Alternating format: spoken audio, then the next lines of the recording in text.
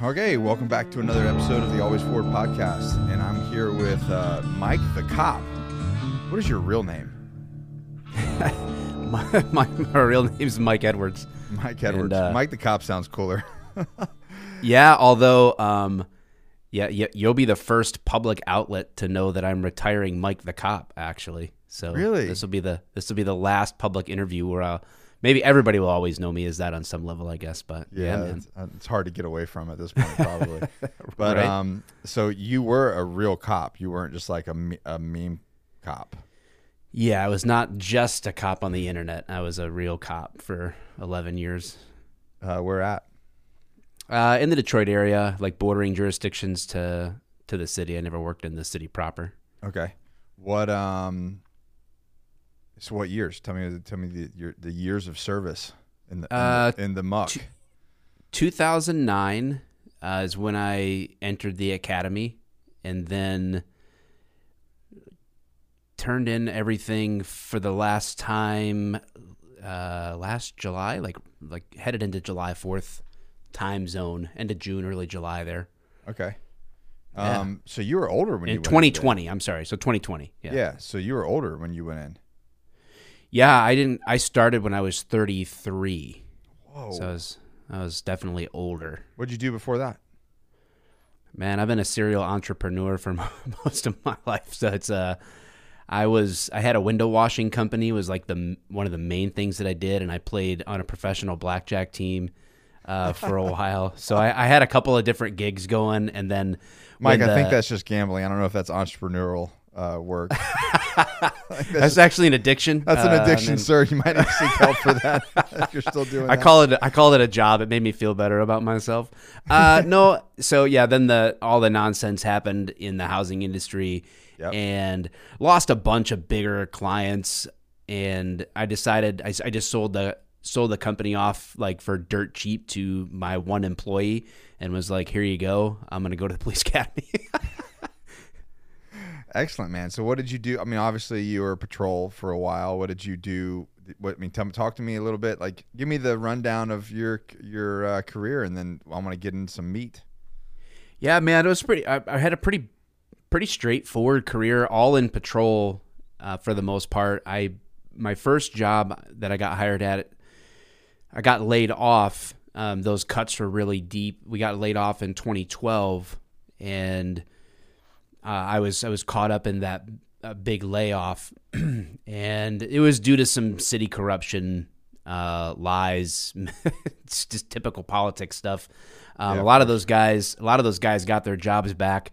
But it turns out that when you write a letter that says that I don't ever want to work for a liar, and say that to admin's face and send it in an email, Doesn't work out. They don't tend to call you back. So Yeah. I went on to a different department and kind of had to start over again. Had to go through the training process, and then eventually became a training officer, and that was really my mainstay outside of like your normal patrol. I did drug interdiction on the expressway. So I was out there trying to get guns and dope off the main roads in and out of the city, and yeah, that was mostly it. And then What was your Mike the Cop? Go ahead. I was just saying that then the Mike the Cop thing sort of like popped into the mix, and that created other opportunities. And So that started before you got out. yeah. Okay. Which I imagine did a little bit of good, actually. Probably some more positive PR than anything. Yeah, I mean, I'd like to think so. There's probably some people that disagree, but I think that the attention it drew to some of the nonprofit work we were doing, and the good that we've been able to bring to the table to organizations and cops, I think internally a lot of cops appreciate what we've done over the years with that. I like it. I mean, hell, even your training, your joke videos to me are training videos. I'm like, no, literally, you should watch this. So, oh man. So what was your mindset back then? Like when you were when you were, being patrol or doing drug interdiction or doing, on the highway. I mean, guns, I can get that. Bad guys with guns, that's a bad thing. But like, where was your head at? What did you think was going on? With regard to just the job, like, was there any sort of like morally where you're like, fuck yeah, we're beating down the bad guys?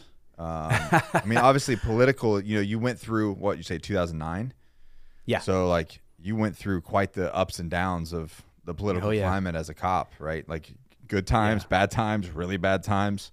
You know what I mean? So yeah, I mean, like when I came on, I was competing with so many people to get into the academy, Right. into a department. I mean, you were taking tons of civil service exams. You were out there doing interviews, and you were stacked up against everybody who is performing at their best to get hired into good reputable departments and all that stuff. And then now they're like, what'd you say? You got your GED. Let's check your pulse. Yeah, that seems good enough. You can make a good cop. because who wants to do that job right now? Yeah, exactly. So, I saw a lot of ups and downs. I think every cop has a life cycle, and when you're brand new, you don't know, absolutely nothing. I mean, it's just deer in headlights. I think it helped that I was a little bit older. I already had kids, already had a family, already kind of had some life experience under my belt. Very, very different than some of the young guys that I would train that literally delivered pizzas and mom and dad paid for college, and then they have a CJ degree and never been in a fight, and they step into this world. But every cop's like that for the first year. You just don't know what you're doing. You're really learning. Then you hit your stride, and you feel like you're making a difference, and you are making a difference in the individual circumstances. Yeah. Everybody seems to think, oh, I'm going to change the world, and then you realize politicians run police departments, and you're like, oh shit. All I have is the individual person that I can deal with that's right in front of me that I can help or hurt in the moment. And you have to learn to make that be enough for you, because you will not change the political System. forces, right? As a so patrolman. all you have is Yeah. what's in front of you. Yeah. I imagine it's a lot like the military too, right? Like I imagine there's a lot of, in my experience, there is a lot of transfer between the two. Sure. And so when you get in, you're green-eyed and, bushy-tailed, you're all excited to do the thing. But if you get in as an older person, you realize what the BS is out the gate. Mm-hmm. Like you came in at what, did you say 33, 31? Yeah. Yep. Yeah. 33. 33. Like you knew going into there was going to be some political BS that you had to deal with, but you could call it for what it was. You expected it. I think it shocks young guys coming in when they realize that there's a political aspect and there's bullshit involved in the job. It's like, surprise. Yeah, usually it's like year 3 to 5, Right. somewhere in there, depending on how busy your department is. And by the time you get to that level of experience, Yeah. you're like, what's going on around here? This isn't what I thought it was going to be. Exactly. And then about 11, 12, you're burnt out, angry, drinking way too much coffee. Yeah, smoking too many cigarettes. Yeah, there should be no cops on the road past year 10. There's years 8 to 10. If you're at a moderate to busy department, you're done. You need to be there. You need to be reassigned. That's a whole other conversation. But we need to reimagine policing, but not in the way that pop culture thinks we do. But there's some things that need to be fixed for sure. Course. There is and not even that, but I've talked to I was one of the entry level guys when they started pushing the TSAC program through the NSCA. I don't know if you're familiar with that, but basically tactical readiness, military, law enforcement, first responders, looking at those guys that are 10, essentially 8 to 12 years, and look at. It's funny because if you look at a military guy or any sort of first responder, they all start having the same issues around the 10 to 12 year mark. Yep. Hips, back, shoulders, all the stuff. And it's because, you got a patrol guy that's been sitting in his car for 10 years. And essentially he goes from sitting to sprinting within a second. And all of a sudden you've got to do all these sort of things. Well, you're lucky to find a 10 or 12-year guy sprinting anymore. Right. He's probably like, nah, I'm good. I'm good. I'm good. Just we'll catch you around the block. Yeah, exactly. But there is a level of I guess you could say tactical burnout that needs to be addressed. But they don't. They'll just use until you're all done, and then they'll call you a piece of shit and boot you out the door. Yep, you'll be forgotten. Don't worry. Yeah, and some other guy that's really excited will take your place. Mm-hmm. So, man, I want to bring up that I just launched. I don't know if you've caught any episodes of the Always Forward podcast, but I just got a Venezuelan who's, I think he's about to turn 50, who's running for political office. He's been here since he's 20 years old. Escaped communism, came here for the American dream, and now there's all these like red flags popping off, right, in what's going on in our country. And he basically, and I posted a clip. I don't know if you caught it. It was a clip on Instagram. I didn't. I saw that the episode was live because the last one I listened to was I can't remember the exact title, but a 300-pound man transformation. Like that's the last one I heard. I saw that you had the new episode up, but yeah. So it was interesting that the clip that I put on Instagram was basically talking about how they are strategically trying to create a national police force. Absolutely. So, and basically the whole concept of like demonizing police, vilifying them, right? This across the board, then defunding the police, and then the crime goes up. And essentially this is what it is. Talk shit about the police, say they're not doing their job, defund them, the crime goes up. Now they need help. And it's so politically charged that he said cops are not just looking the other way because they'd rather just keep their job and not deal with it. Vice deal with it and essentially get locked up themselves or fired or charged or whatever.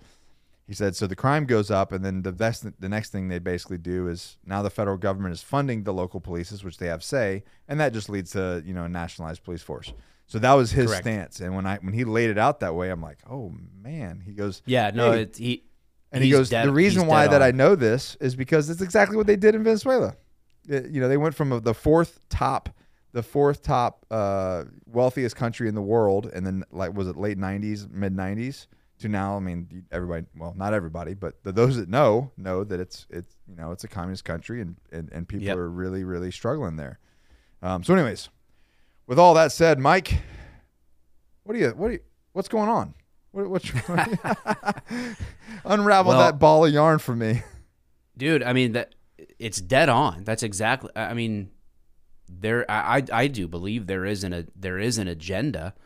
Now, what makes it complicated is the fact that there's just so much diversity across so many places and departments.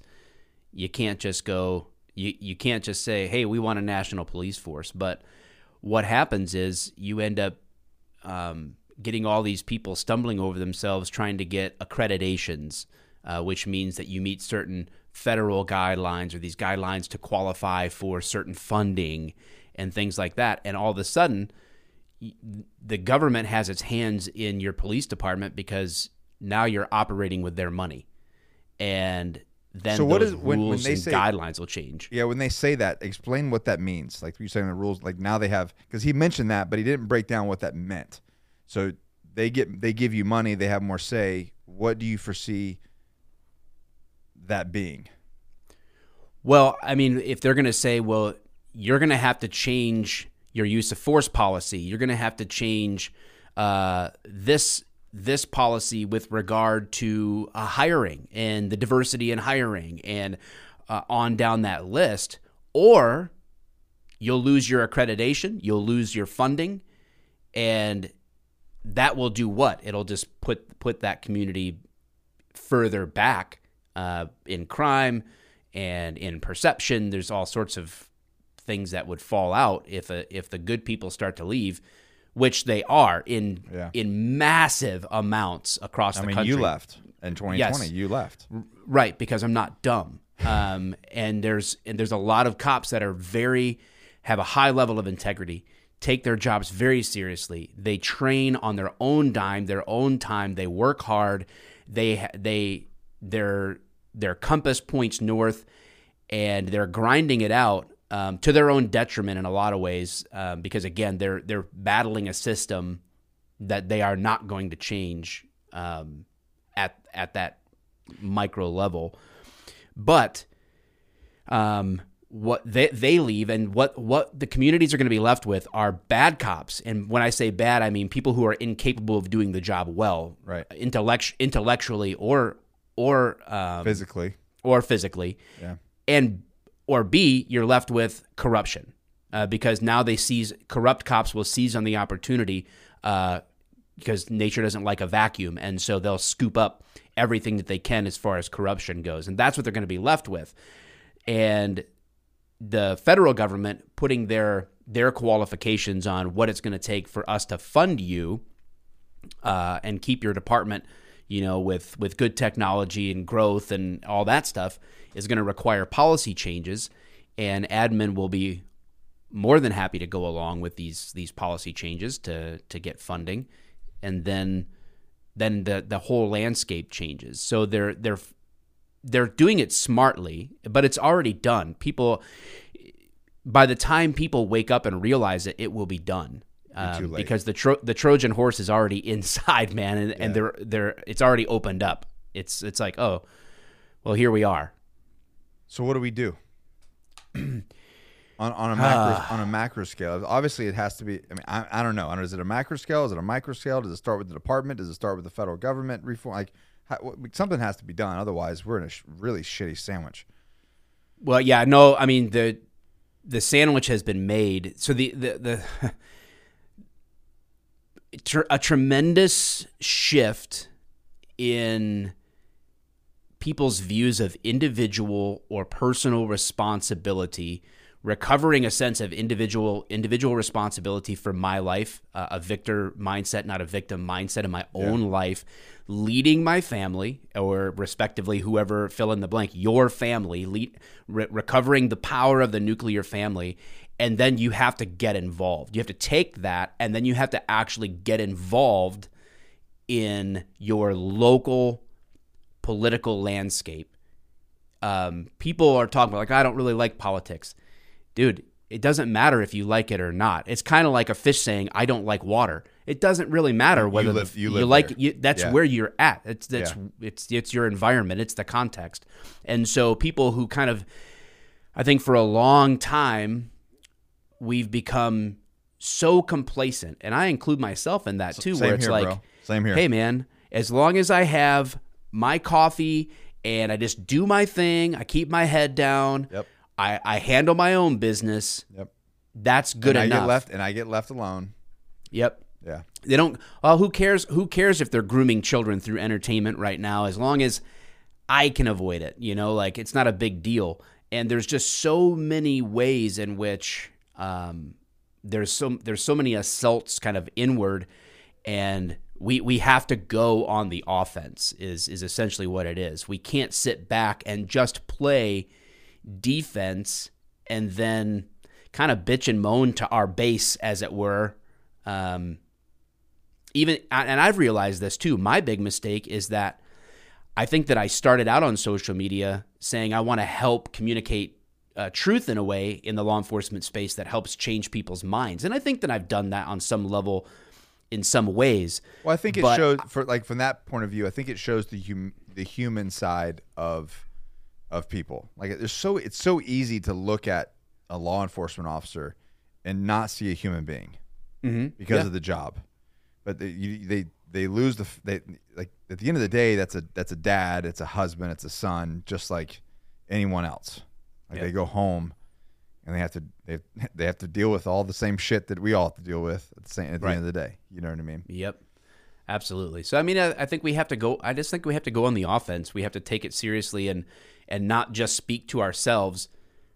I mean, how easy is it to swing a bat at Biden's gaffes? I mean, it's super easy. I do it all the time because he's a complete moron. But it's easy. But what does that accomplish? What am I actually doing? I can post a meme about Biden on my social media, but what have I done in my community? And I think that's where we, in this age, at a macro level, the agenda is this: get everyone plugged into the metaverse. Keep everyone thinking only at a macro level. Keep them divided on their thought sides, And I think the battle is moving from digital to analog and taking the battle into the real world where I really live, having real world conversations, having real world influence, not to be falsely under the impression that if I have X number of thousands of people on social media that follow me or friend request me or whatever else, that they're my friends. It doesn't, like, real life doesn't work that way. And we just got like this giant shroud over our collective eyes, and we've got to like start poking holes in it and go on the offense and hope that we can do that over a long enough period of time to start pushing back at what's happening. Are you sure you didn't listen to that podcast? Because this is all. I'm positive. Really I'm positive that he basically positive said that it popped up on my screen in my car on the way here as a new episode that I need to listen to. And I was like, oh, you're gonna listen to that. That one needs to go freaking viral, which it probably won't, but that's the one out of all the ones that I've done, and I've done some freaking awesome podcasts over the years. That one at this point in time needs to be listened to, like, because his point of view. He basically said we've been tricked. Mm-hmm. We've been tricked into only focusing on the federal government and not at the community government, not at the city council, not at the board of school, board of education. You know? Bro, it's scary. You don't even want to go out and ask seniors in high school what the three branches of government are. You don't even want to ask that, dude. Yeah, it's and he goes, and basically that's how we fix things. You want to fix things, you fix things at your city, county, and state level. He said he's like, they want you to focus on the big fish because that's something they can manipulate very easily. Mm-hmm. He said, they said again, they did the exact same thing in Venezuela. And so you're echoing something, and I'm guilty of it, dude. I fell right into it. So I fell right into it. And I didn't before the pandemic, no one even knew on social media what my religious or political affiliations was. Mm-hmm. Because I didn't think it mattered. Yeah. I was like, dude, listen, I've served 12 years in the military. I've served in special operations. I went to fucking war. I was gone from 12 years of service. I was gone for 6. When it was done, and then I contracted for a year and a half. When I was done, dude, I was like, I'm done, bro. I don't want any of your bullshit. Right. I just want to go make my money, run my businesses, grow my family, and that's it. Be left alone. Yeah. And you're in good company, right? You go back to the Revolutionary War, dude. You're not an idiot, and you know our history, right? Most people wanted to just farm and raise their families. They didn't want to fight in the Revolutionary War. They didn't want to do that. It was a very small minority. It was only 40,000 people that fought in that thing. Like, it's not a lot of people that stood up and actually said, "Oh, hell no!" Like, and I don't think it takes 40 million of us. I think it just takes, look how small of a minority of people shift media and news. Look how small of a percentage of people that actually really believe that stuff. It's very small, but yet they have a tremendous amount of influence. Single digits, small single digits. Yeah. And it wasn't until, and it's funny because it goes on to talk about that we got tricked into be calling the silent majority. You guys are the majority. Just stay silent. Just shh. And he did, and they did until a bunch of cops raided my gym. You know about that, right? Yeah, ridiculous. That's one of the final easy exits for me, because when I shifted from full time to part time and still kept my foot like in both worlds. I remember that. Yeah. Yeah. So it was like, for me, showing up to work and they're like, "Oh, you have to go check on these businesses, these restaurants, and make sure there's no people in it." I'm like, "Why?" Well, because of the governor's thing. I'm like, "That's not the law. I'm not enforcing that. That's not my business. I'm not the arm of the governor to enforce executive orders. That's not how life works. That's not how the system works." Well, the chief says you have to. Well, the chief can suck my nuts. I ain't doing that. Like, that's not going to happen. But so how many people were gung ho to do that? Too many. It was for in that season of life. The reality is I think most places didn't really give business owners a hard time. I think most places didn't, but even cops like wearing the masks around at work and all that stuff. And I'm just like, that was a moment for me that was super sad, honestly, because I had been kind of beating the drum for so long of, hey, listen, most cops are good people. You know, you don't see most of the normal, perfectly fine interactions and perfectly executed arrests and everything else. They don't make the news. They don't make the body cam footage because they're boring and they're normal. And but during that time, I'm just like, man, I just can't. I can't justify that. I can't justify this nonsense. And I'm like, and way too many people went along to get along. And that was a moment for me. That was the wake up call where it's like, I got to start being ready to do what is necessary to guard my family and be ready. Like, people think I'm kidding when I say, like, I have like multiple plans for where I will go if I need to get somewhere that's not my house. Right. Like, some in this state, some in others. And but dude, there's a lot of hope. I think I don't want to be all doom and gloom. Like, I have a friend of mine, he pastors a congregation in Southern Ohio, and he's not alone. There's several people beginning to really he has this big thing called County Before Country, and they're strategically choosing in their denomination to send people out to start churches.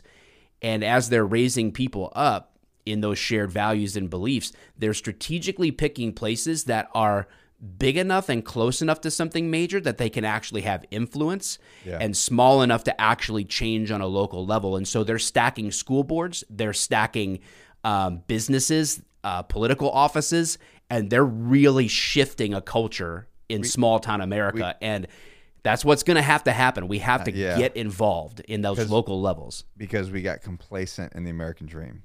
They're like, it's awesome. Life is good. And they took advantage. So now we have to go backwards. And like you said, we have to get loud and we got to take the fight back to them. And not necessarily, not fighting, it's not what I'm saying, but effort, work, sacrifice. The advantage we have is that they're stupid. Like the far left is really dumb. Right. And but we've given them, we've phoned it in. You know, we've just been we've been phoning it in, and it's time. I think when we really step up, I think we can push back and gain some serious ground in a very quick period of time. And I think it comes down to those shared values put into practice on an analog level. I think it might have been you that posted it when all that stuff was going down, or maybe even afterwards, talking about the people that, going back to the cops that were either enforcing these executive orders or just going along with it, or whatever, being quiet about it. It reminds me, and I think I think you posted about it, talking about the Nazi Reich, saying how many people that were involved in that literally their excuse was, I was just doing what I was told. Yeah, exactly. And did you feel that same? Did you make that connection back then, or is that something that happened afterwards, or did you even hear that? Like, hey man, I'm doing a job. I gotta promote. I gotta support my family. Was that even a thought? I don't know that I lost friends, but I lost a lot of people that followed me, and because we were on different sides there. Yeah. Like we were on very, very different sides. There is no, well, I mean, I just wouldn't have enforced unlawful things, right? Yeah. Like it's freaking scary when one politician, a governor in our case, and in your case, really, across the country, where one person can make an executive order and armed men go out and enforce it. That's freaking scary, dude. Like, to where maybe cops should be only enforcing laws that have actually gone through due process, right? To where the people have voted and determined that this is a law that we want to enact that is for the good of our community. one person having that kind of executive power over I literally over asked, men with guns is a bad idea. I hope that guy can never work in law enforcement again. But I asked that clown one of the times he came. I'm not sure it was the raid. I think it was afterwards when I opened back up or whatever. But I asked him. I said, "Hey, that's what it was." When I wouldn't give in to their like threats, when they knew they couldn't waiver me. I mean, you have to take me to jail. I was prepared to go to jail. I mean, what are they going to charge me with? I go to jail, then what? I mean, they're going to let me go. Charge you with violating the governor's orders. What is that? What's the penalty for that? I don't know. What? But so they switched their focus on the members. So they were harassing the members of the gym. Mm-hmm. And that really bothered me. I was like, dude, you can beat me up, you can hit me, do whatever you want to do with me, but these are just tax-paying, law-abiding citizens trying to work out some frustration in the gym. Yeah, balance out their mental health a little bit, get some dopamine going, feeling good. You know, trying to get looking good naked. That's our goal. Look good naked. You know what I mean? Just leave them alone. Or I don't know if being healthy is the number one way to battle this pandemic. Right. God forbid we stop people from accomplishing that. Accomplishing being healthy? No. Yeah. But I asked him, and it's on the video. I said, hey, what statute are they breaking? What is the actual statute that you're going to charge these people with? I think my business partner is the one that got it on video on his phone. I asked the question, he literally just rolling up his window. That was it. He didn't answer. Yeah. So there you go. And that's it. That's it. Yeah. Anyways, it's crazy. So was that a strategic move to leave law enforcement right around then, or did it happen outside of that, or? No, I would have. As far as I was concerned, I would have just kept my part-time gig. I mean, I was a little frustrated because when you go to something like that where you switch a department and you go to a smaller department basically that has a handful of full-time guys and you get part-time to fill in for vacations and all that stuff. I mean, I had been a cop for all those years and now all of a sudden I'm the weekend midnight guy. And I mean, there was a lot of Monday mornings where I'm like, what the hell am I doing? Why am I doing this? Yeah. But it still kept coming back to going like, I'm doing this on that weekend for the same reasons I did it the first time, right? Like for me, I'm like, this is more about me than it is about anything else. But then when that whole Rayshard Brooks shooting happened in the Wendy's parking lot down in Atlanta, that was like a big wake up for me. And that was all happening. At the same time as the pandemic stuff was coming. And it just all kind of came to a head because I was like, okay, I'm off doing business now. My family has gone through this decade of a lot of difficulty. We lost people very dear to us, through our connections in law enforcement. And anybody that's been in law enforcement long enough is going to lose people that matter to them, and it's going to, you go through that whole experience. That's the real trauma right there. And I try to explain people that about in the military. Same is like killing bad guys is not what bothers people. Yeah, it's losing your brothers and your sisters. That's the shit that stays with you forever.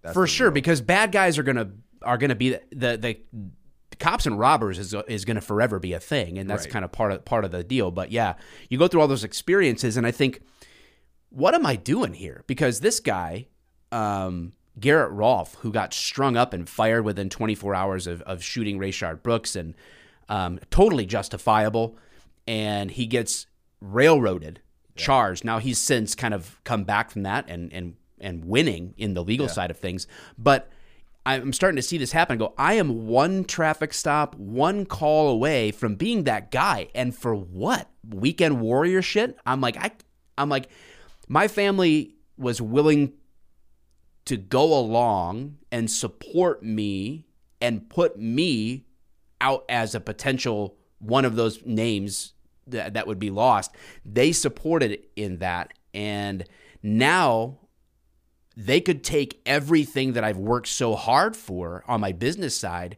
overnight simply because I do my job. And I'm like, and then combine that right on the heels of all this pandemic stuff. I'm just like, now is the right time for me to say, I'm not I'm not meant for this anymore because for all those reasons. One, my family doesn't deserve to keep doing the stress, and two, I'm not going to be that example. They're just not going to make that of me. They won't catch me slipping like that.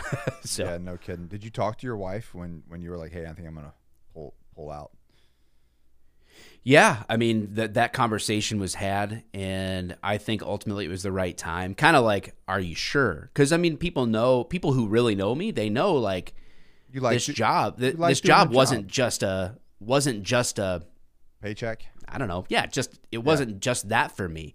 God, it's not a paycheck. Like you couldn't. Oh my gosh, yeah, right. I was broke as a joke, dude. Like, yeah, this is hence the reason I started doing side hustles again, and had to like do something because you can only work so many hours of overtime before you want to lose your mind. Well, that's and not to mention that's a whole other issue with that job, right? Like you're getting people to you're paying the bottom of what you get is the bottom. Like unless you just like, hey, I want to go serve the people, roll the dice, Yeah, you want to. When people sign up for this job now, they're basically saying if you're the right kind of person, you're like, do you want to do this for a ridiculously low amount of money? Do you want your entire life, personal and professional, to constantly be under a microscope? Right. Do you want to walk around a landmine of you're the next guy for the next whatever number of years? And that's where I think we have a lot to learn from the military in law enforcement is you have deployments and then you have a period where you're not deployed. And the problem is in law enforcement, your law enforcement career is 100 yards football field, and they tell you, okay, there's 1,000 mines across this field. Retirement is in the other end zone. Now, only one of these mines will blow up. See ya in 25 years. That's what it is. That's and a you're great like, analogy. And so because people are like, well, eventually it's a relatively safe job, statistically speaking. You're right. Yes. All things being equal, I'm never going to shoot somebody. Right. And I'm never going to be shot. That is like yes, statistically. But there's something that 1 in 1,000 is always an ever-present thing every single day. And while you're dealing with that, you've got your admin and you've got the public constantly scrutinizing every single word out of your mouth, every single action you take behind the wheel, every word you type in a report, it's all being recorded. For 25 years, you were being scrutinized. And we're just not built for it. Very few people are built for that. So I did a podcast a long time ago. It's actually, I think, the third top performing podcast on the Always Forward podcast. And it was with a I don't know what you would call him. They basically like the SWAT, kind of like the special operations of law enforcement. Yeah. He had a really big case, and he basically got. Do you remember the Chicken Man from Breaking Bad? Yes. Yes, he got that guy for North Carolina. Okay. Yeah, it was a big ordeal. Wow. He was like trucking meth through his shipping company, like lots of meth. Right. And anyways, they tracked the money, and he actually got him through the money. And anyways, nice. He came on. Now he's a marshal, but he came on the podcast and he was talking about that story. But he was talking about how he was also former military, but how we go on deployment, right, and then we come home. Now, of course, most guys are like dealing with that stuff, at home. Sure, it yeah, comes home. Mm-hmm. But you guys get a bad call, and what he calls it, he goes, you have to be from shit to shine in 5 minutes. Yeah. Like you leave some kid being shot and you're done, and then you're home in 5 minutes. Like home with your kids and your wife. Yep. I was that concept was like, holy shit. Yeah, people don't tend to think of it like that. And I didn't I had family that was in law enforcement, and like I was friends with cops, so like I kind of had a vibe for the culture, but I remember phase 2 in FTO. I was working midnight, so field training for me. After the academy, you have like 4 months of field training, and then you're on probation. So phase 2, I went to a house where there was like, I don't know how many kids, dude, a dozen or more kids in this little cardboard shack, and somebody rolled over and literally just suffocated like an infant, a few months old. And so I'm in the back of the ambulance doing CPR on this infant and dealing with the fact of I've got all these morons inside that just killed a kid, basically. And then we get to the hospital. My job's done, right? Like, I tried to save the kid's life, and this happens. And then what happens? I get to go home and chill out for a couple days. No. That was at 1 a.m. I still have 6 hours of my shift left. I'm shagging more calls. By an hour later, I'm on a different call, man. Maybe I'm backing somebody up on a traffic stop and someone's giving me lip and whatever's going on. It's like, yeah, you do that. Humans are not made to do that for 25 years. That's a really bad thing to do to people. Yeah, because and people talk about, and this is one of the things when you get into therapy, I'm very, very vocal and against exposure therapy. Exposure therapy is basically like what the VA does, or what traditional therapy is like, let's talk about all the things that happen to you. Yeah. It's like, well, what that is that's exactly how you create child soldiers in Africa. You just expose them to horrible shit over and over and over and over and over until your brain doesn't care anymore. Yeah. We're supposed to feel these things. We're supposed to be sad. We're supposed to have empathy. We're supposed to feel the loss of a child. These are normal things. Yep. But when you desensitize these people, and like you said, like you deal with the death of an infant, of just some idiots, some drugged up mother that rolls over on their infant, and actually it's weird. It sucks that you just told that story, because that literally just happened down in Wilmington to another law enforcement officer that goes to our gym, our jiu-jitsu gym.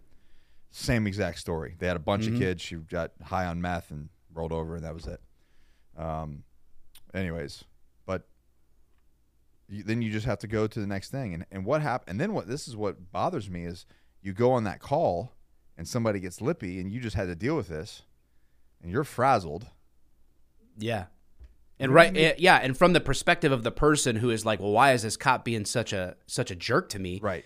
And rightfully so, right? Like, if they're like making a complaint and expecting the police to come and take a report and empathize with their situation, yeah, from their perspective, I would say 100%. You have 100%. A fair expectation to be treated professionally and kindly, and with all due respect to your circumstances. You deserve that. Right. But I might not be able to give it to you, or whatever else. Your situation seems really fucking stupid to me after what I just dealt with just 2 seconds ago.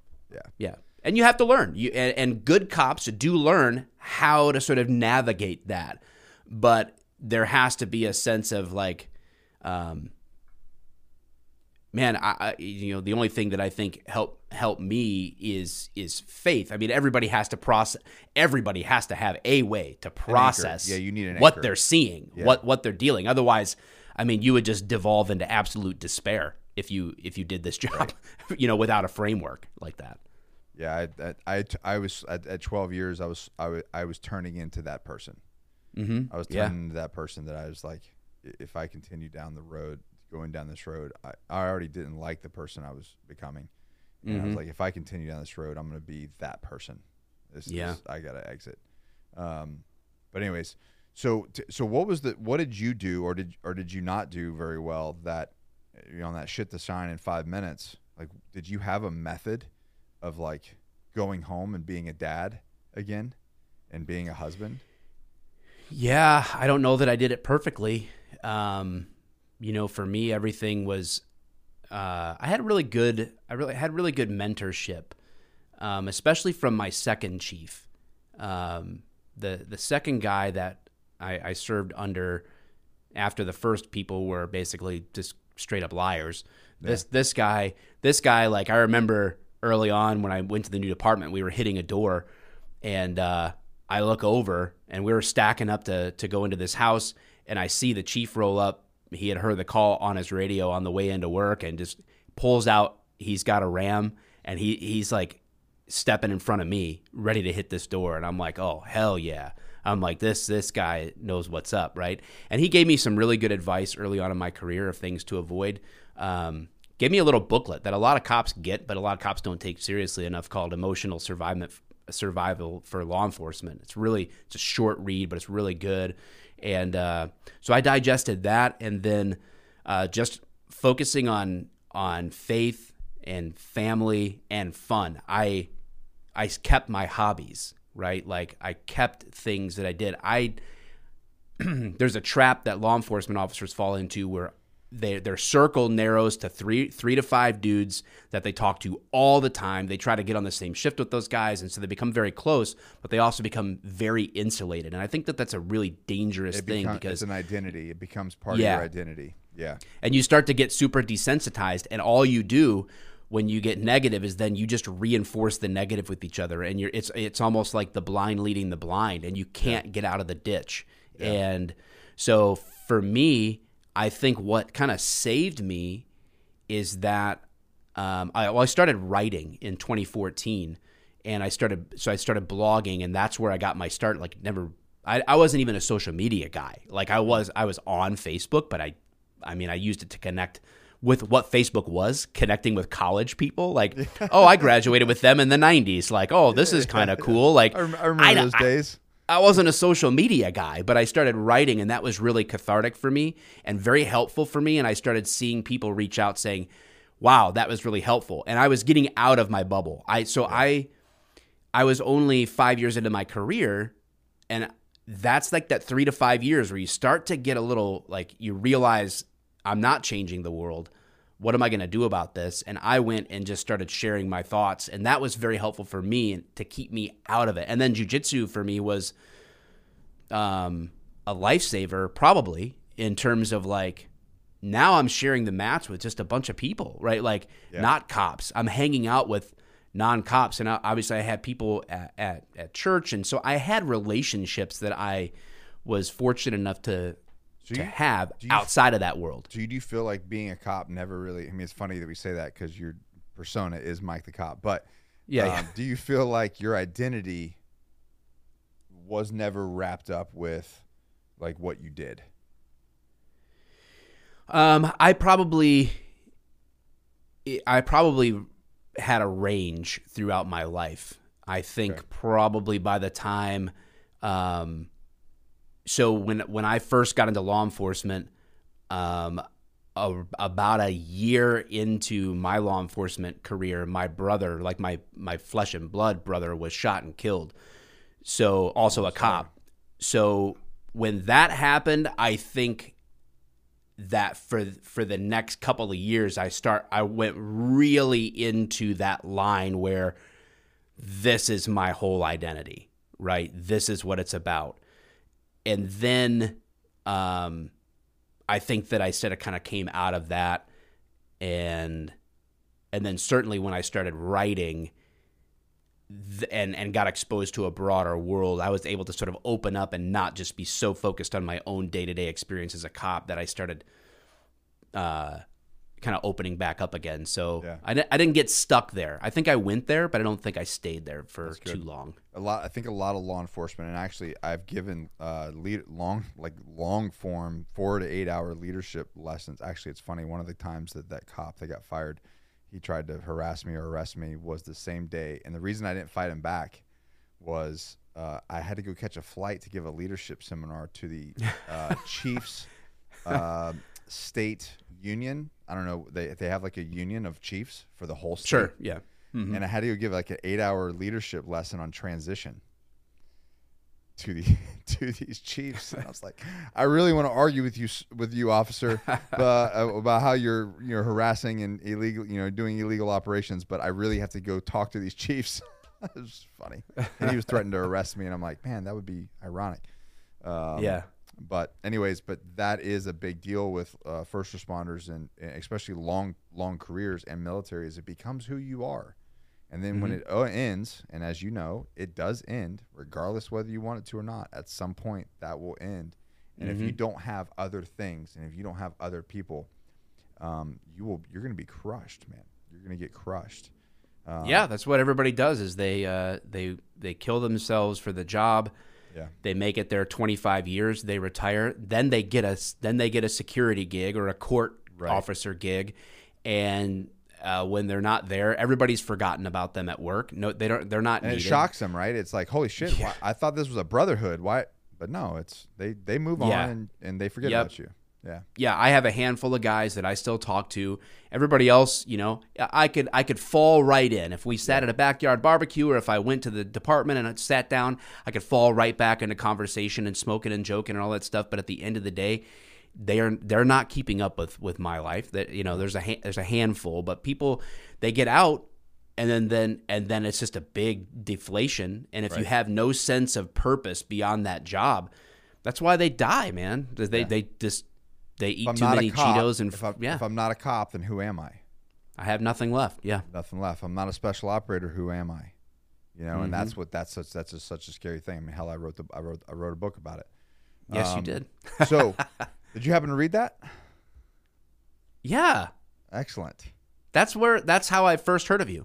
Oh, excellent. Yeah, man. I realized I saw some of your YouTube videos on the gym harassment stuff. Yeah.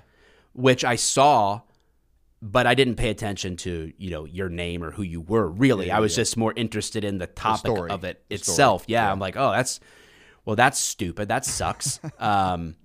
And so I was aware of that content, and then I don't know how I saw the book, The Excommunicated Warrior, and I was like, oh, wow, this sounds good. And then I read that, and I think that I tagged you or something like that in a story, like, hey, I just read this is really good, and then that's when I started following you, and then Excellent. whatever. So no, that's good stuff, and we'll be talking about that soon too. Yeah, but yes, on huge encouragement. That is to- the number. to go through that. I'd say probably the number 2 purchaser of that book is law enforcement. Yeah, for sure. Yeah. Yeah. All right. So pivoting to more happier days, you get out. Mike the Cop becomes a thing, and then you said, okay, you went part time. What did you flow into? Like what was the transition like? What did you get into? So the first transition was to a startup company based out of Tampa, where I was helping to set up marketing for social media influencers in our space. That sort of a couple of law enforcement type creators, a couple of military guys, setting up their stores, trying to do some marketing for them, running a print shop, basically kind of taking point on this startup company from a marketing and logistics standpoint. Okay. So that project lasted me a year, which was the commitment. Hey, basically that was my role. And then I stepped out of that and really had kind of hit my stride with working on Mike the Cop more full time. And then another buddy of mine had gotten into real estate when he got injured on the job and had just moved states and was lateraling to departments and tore all the tendons in his gun hand and couldn't be a cop anymore. So he got into real estate and was telling me, you'd love it. I eventually get my license and start doing it part-time. That grows. And then one night over bourbon, we were like, I was able to transition into real estate and was a cop. You were able to do that. How did we both do that? And basically we kind of realized the skills that we had developed over our careers were perfect for a service-based business if you apply it right and understand it right. So, we got good coaches and mentors from the real estate world and kind of really shaped a whole system. And then our project was born. We call it the 10-7 project. So now we're helping cops, veterans, other public safety professionals transition into real estate business and then provide the coaching to them that kind of gives them, here's what this looks like to get from start to What's the connection off with and running. 10-7? So my department's never used 10 codes really, but 10-7, the most common use, and different departments have they'll use the same numbers for different things, but the most common use is you're unavailable now. So if you're 10-8, you're clear and available. You're clear from your last call. 10-7 means you're busy. You can't be reached. So it's kind of like, hey, I've gone 10-7. You can't get me no more on the job. So that's the gist of it. So what's you have a URL for that? Yeah, it's the 10-7project.com. So TEN, then the number 7. And yeah, man, we don't sell it. We have nothing to sell anybody. You can join our team and we would benefit from you succeeding, but we don't sell courses. We don't sell. Yeah, I don't have any of that. So Awesome. we're really truly on a mission to help 10,000 veterans and police officers and other first responders. To give them another Yep. road, to Yep. travel. And I tell people all the time, man, like that's like they're like Nick, what do I do? I'm like, dude, you do. You fucking do. Whatever. Yep. I don't give a shit what it is, because Mm-hmm. by doing, you will then lead to the thing that you want to do. But Yes. just sitting on the couch being sad, it's not going to get you to the thing that you want to do. So get up and Yeah. get outside and go start doing. So like if Yeah. it's, like, well, I don't know what to do. Okay, well go 10-7 project. Go do this. Go do that. Go. Yeah. I mean, who knows, man? But you got to do. Yeah. You got to do. So Absolutely. what else? That's it, man. I'm trying to kind of figure out, like I said, I'm kind of going to retire the Mike the Cop thing. I think what made Mike the Cop work was that I was always just myself. I made sketch videos and stuff, but I mean, really it was all based on real life experiences anyway. Like that's what, and That's the why further, that's why it's funny. yeah, exactly. Cause it's real, so, and I feel like, man, 2 years after being removed from this, the further I am removed from day-to-day police work, the more I'm just, not only am I just not in a place where I'm not thinking about it, but dude, like I realized I was staying attached in a lot of ways to some of the negativity about it, to where I'm living all of the bullcrap with it, with my content. I keep putting myself in these negative patterns to keep this content alive, but that's not really what I'm doing day to day in my life. And if I'm going to continue to be authentic and feel free in being myself and content, that I need to kind of make that shift. And the audience that wants to stick around with me and listen, great. And if they don't, that's okay too. Because same thing, bro. Same thing. Like, dude, I'm 10 years removed from special operations. 10 years.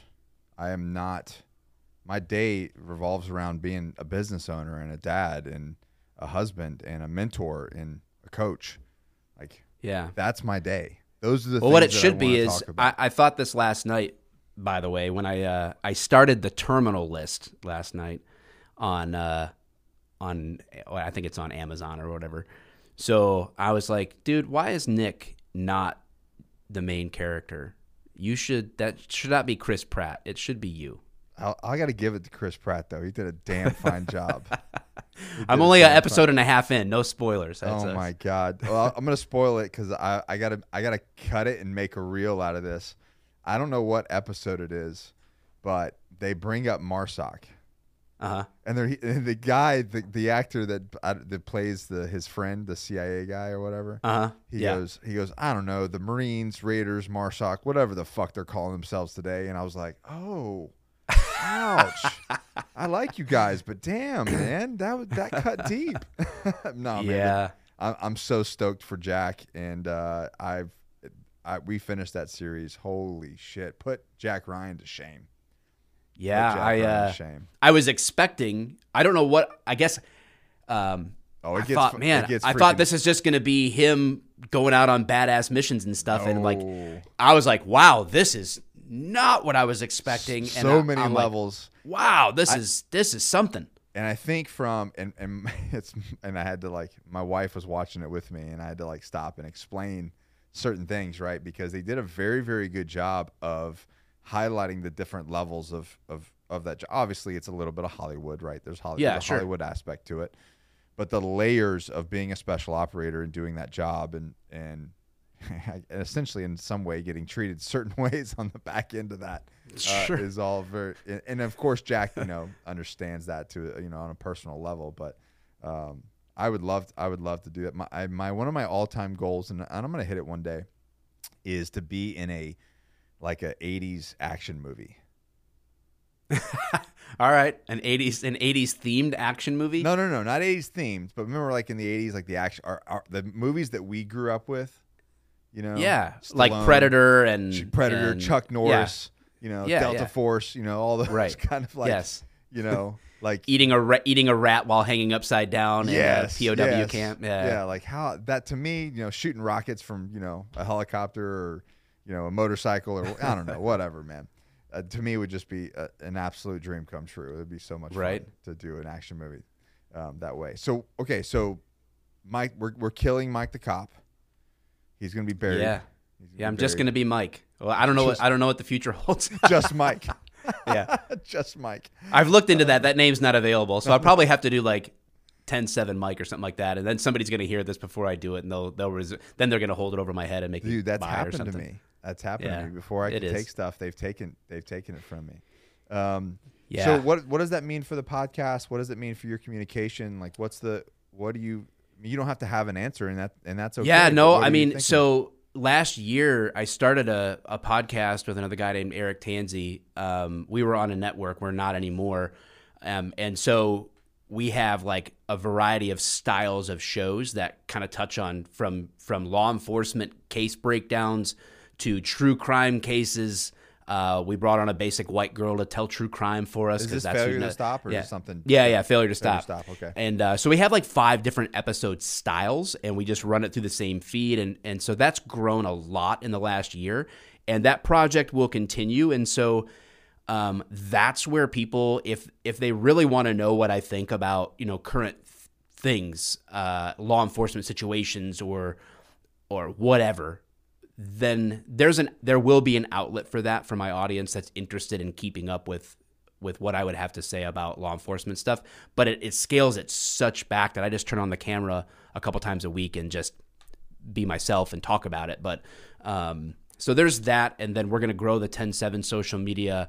And really, I mean, the next 3 to 5 years is going all in on growing this large network of first responders doing real estate together. And so I'm gonna pour my soul into that thing. So those are your 2 big focuses. Yeah. Excellent. Yeah. And jiu-jitsu. I got to do jiu-jitsu. You got to jiu-jitsu. Yeah. What did you say to me one time? You were like, "Listen, man, I'm a purple belt. I don't suck at jiu-jitsu."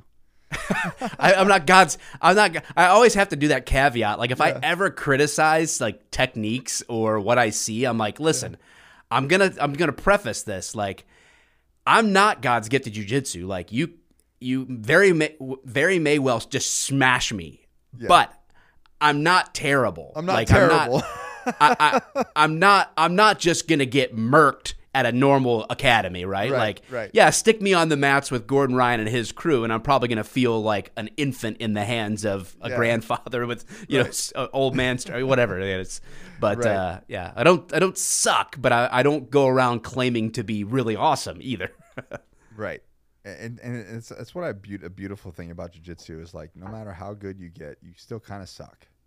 Gosh, yeah. There's so many levels to the game, isn't there? Jeez. Like you just like I've been at it for 3 years, and I'm like, does this get better? Everybody's like, nah, it's pretty much the same every day.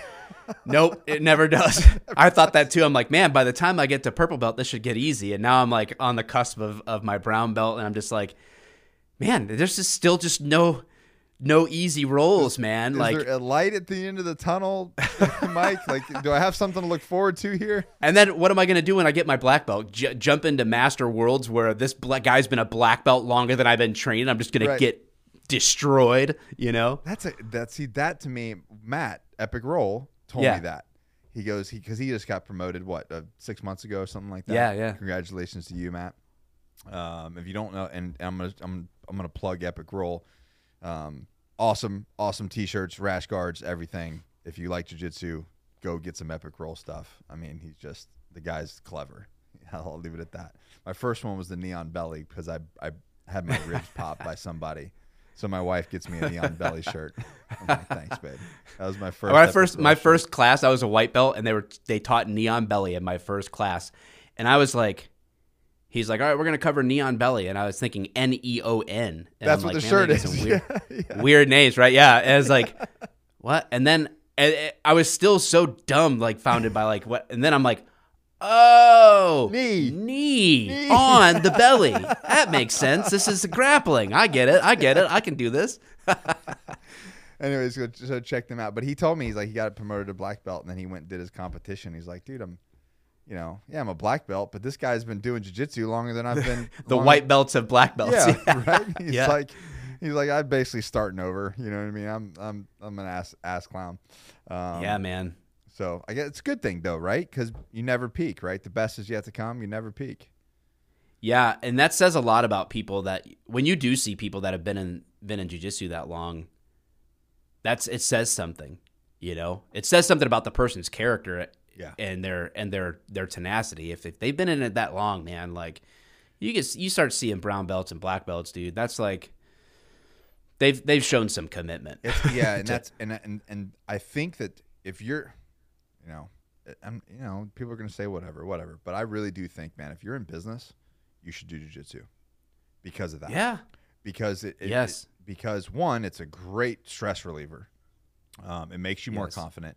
Two, it obviously, if you, God forbid, you ever need to get into a situation, you know how to physically manhandle someone. I love the breakdown videos that you do of people, of cops that don't do jiu-jitsu, and you're like, God. Look at this guy, and I can only imagine from your point of view of how frustrating that is. Yes. But three, it's really, man, it's like you just said, it's the work, right? It's the never-ending work, because you don't get better. I mean, you get better, but you don't ever really get better. There's no finish line. There's no point of arrival. It's just the work. And I think that if you're in business, it's something that you really need to understand as well. Is like even if you sold your company, there's no finish line. It's just work, and then it's the next thing, and it's just more work after that. Well, that's the lie. What it does is it combats the lie that we feed people through our education system, is that there is an arrival point. Right. Yeah, you get the degree, then you get your spouse, and you get the picket fence, and you at some point arrive, and you'll feel completely satisfied when you get there. It's a lie, and it's a lie. It's just not true. Yeah. And the more you begin to understand that about jiu-jitsu, and you start opening your eyes to like how that relates to business, to life, you're like, your relationships. I'm not retirement isn't a word that exists for me. I'm just gonna keep doing until I can't do anymore, and then that's it. That transition to what's next is just. Yeah, that's what's next. It never ends. It's just a slow, like there's no blow up. There's no any of that. It's just a slow, steady climb all the way. Yeah. And those who are successful, the ones that just don't quit climbing, don't quit doing the work. Yeah. So where can people find you, Mike? If right now, if they look up Mike the Cop, I'm probably going to be the guy that does it. There's a cop in New York that is really mad that I took that name, and you might find him, and he hates me, so you'll have fun watching him make fun of me sometimes. But other than that, you'll probably stumble into me. So go find Mike the Cop and follow him right now. Instagram? Yeah, Instagram's great. Facebook, Instagram, YouTube, whatever. Go find him and follow him right now, because he's going to change his name, and you're going to be like, where do I find this guy? But if you go on Mike the Cop on YouTube, it goes forever. It literally goes forever. All right, man. And then your podcast, and then the 10-7 project. We'll put all the links below. And, dude, you're gonna be the first interview, the first guest on the 10-7 podcast, man. We're gonna blow it. I've been waiting for it. I've been waiting for this, because after I read, I knew when I read your book, I was like, oh, this is the first one. This is what we got to talk about. I can break all that stuff down with my eyes closed, man. Heck yeah. And you know what? I'm gonna share a story that nobody knows about on your podcast. I'm gonna Mike the Cop drop. Can't say Mike drop, because that's Mike Bridlin. But I'm gonna Mike the Cop drop on the 10-7 podcast. I love it. All right, guys, listen. If you know someone who needs this podcast, don't be an island to yourself. Don't be a keeper of the badge. Go share this information. Share this message with people. They need to hear it. And then you know the deal. Give us a thumbs up. Let's beat the damn algorithm. Because the people do not want you to hear this information. So if you're hearing it, share it with somebody else that needs to hear it. Pay it forward. Until then, thanks, Mike, and we'll see everybody on the next episode.